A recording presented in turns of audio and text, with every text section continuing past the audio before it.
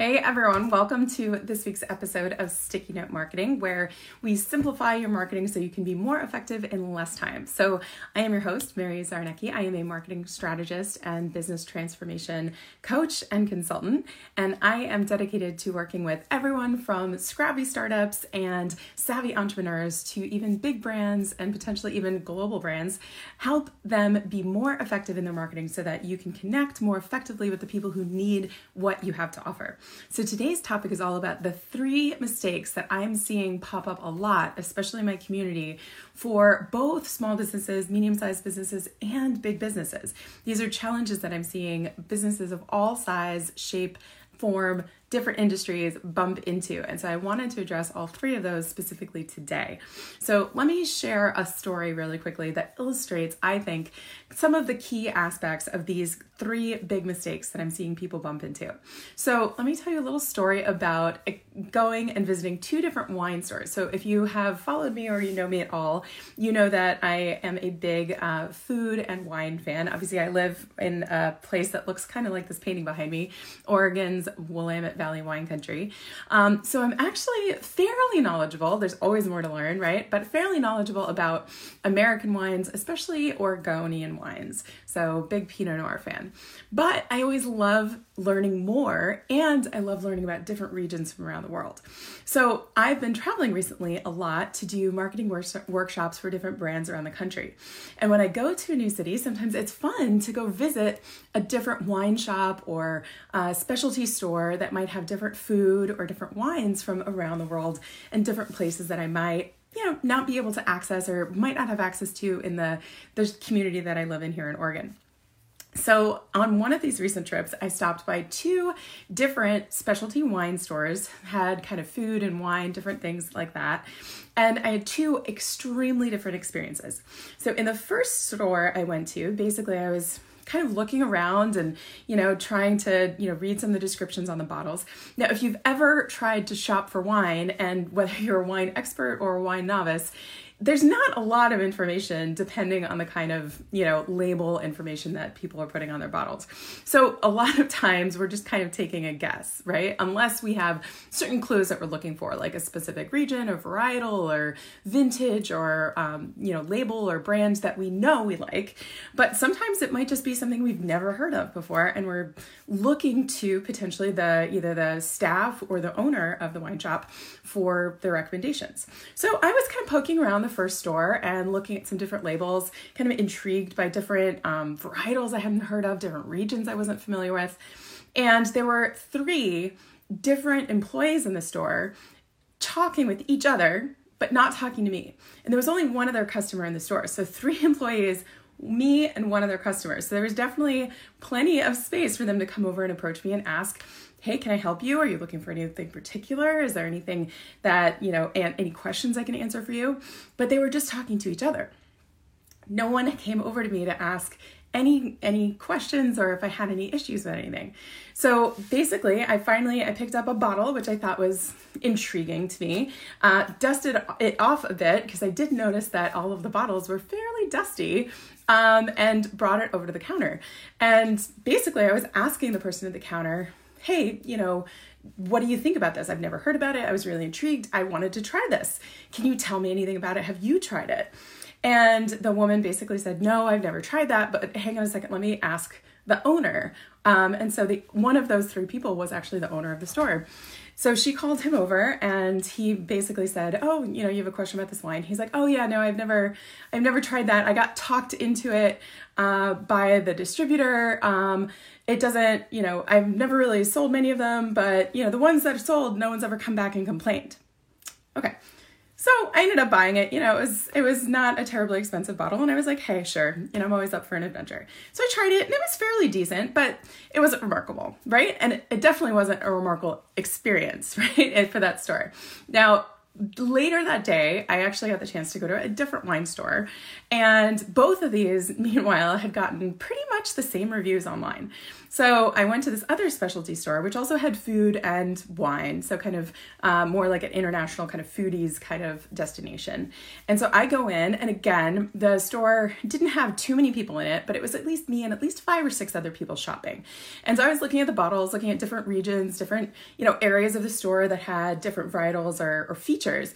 And what I also thought was really interesting was they had tags on some of the shelves that was, if you like this kind of wine, something that's fruity, something that's dark, something that's sweet, something that's not sweet, you might like this wine.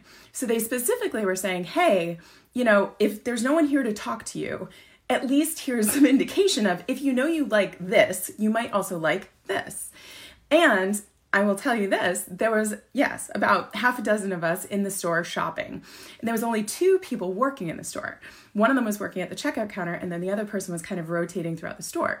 That person touched every single person in the first 10 minutes I was in that store. So they came over and specifically talked to every single one of us. A couple people were there as couples. So they went over, they asked some questions. What are you looking for? Is it for an event? Is it for you? Is it for just drinking on its own? Is it for drinking with food? And listening to them ask these questions, listening to him ask these people these questions, it made him a smarter person when it came to answering and giving advice, right? So he didn't all of a sudden kind of push something on them. He didn't say, oh, this is the wine that we have on special today. Would you like to try it? He asked first. He asked these questions about, what are you using for? Are you looking for something that you can share with guests? Are you going to be drinking it with food?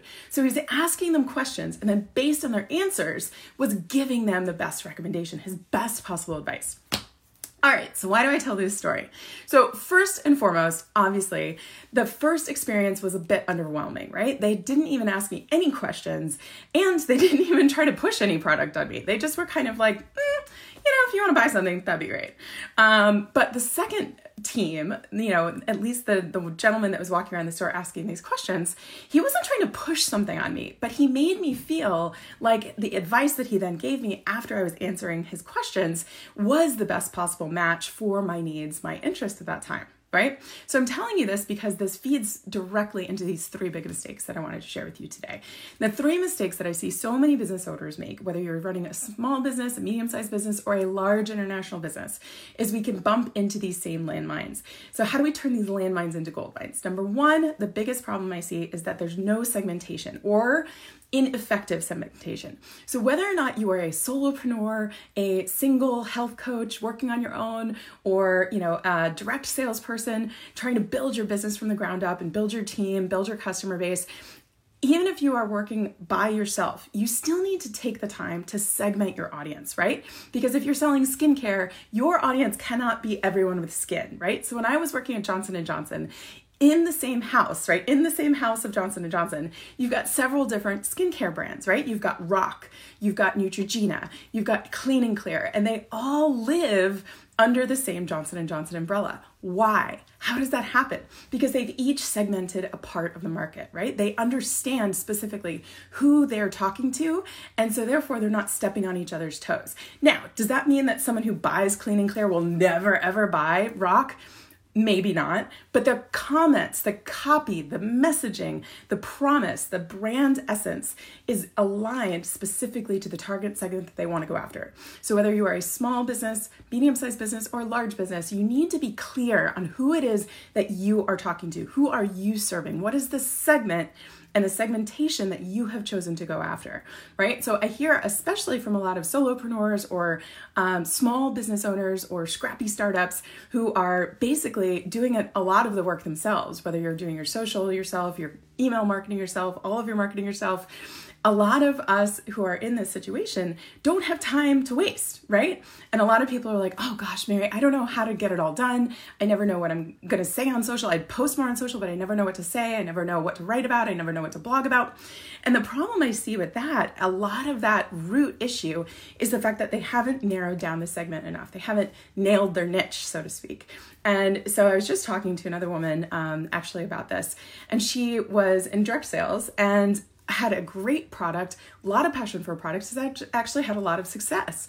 But the thing is, the company is empowering her with a lot of different promotions. A different promotion rolls out every week. And so where she was feeling torn was how to share those promotions with her team, but also choose the right promotions for the segment, the niche that she has decided to serve. And so my best advice is to think about your segments in that way. So what about your customer base is specific? What do you know about that segment? What do they need?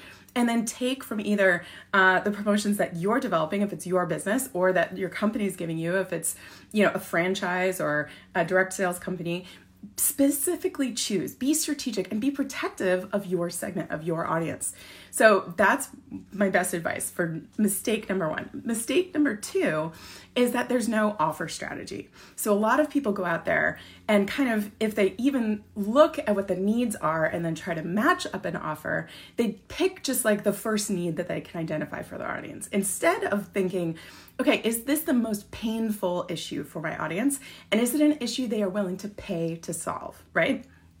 So we need to make sure that we are picking the biggest pain point and the pain point that they're willing to pay to solve, and then matching our offer strategy with that pain point, right? We want to specifically match our offer so that it's focused on outcomes, right? It's not focused on buttons and bells and whistles and features and functions and how many videos are in your training or how many weeks they're going to be working with you.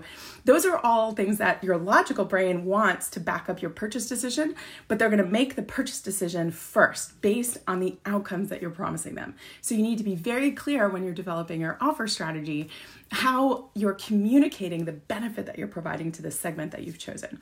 And then the third big mistake I'm seeing a lot of people make is that there's no launch strategy. So a lot of people are saying, oh yeah, I put this offer out and it bombed, or no one seems to be buying, or I have this program and it's not getting filled.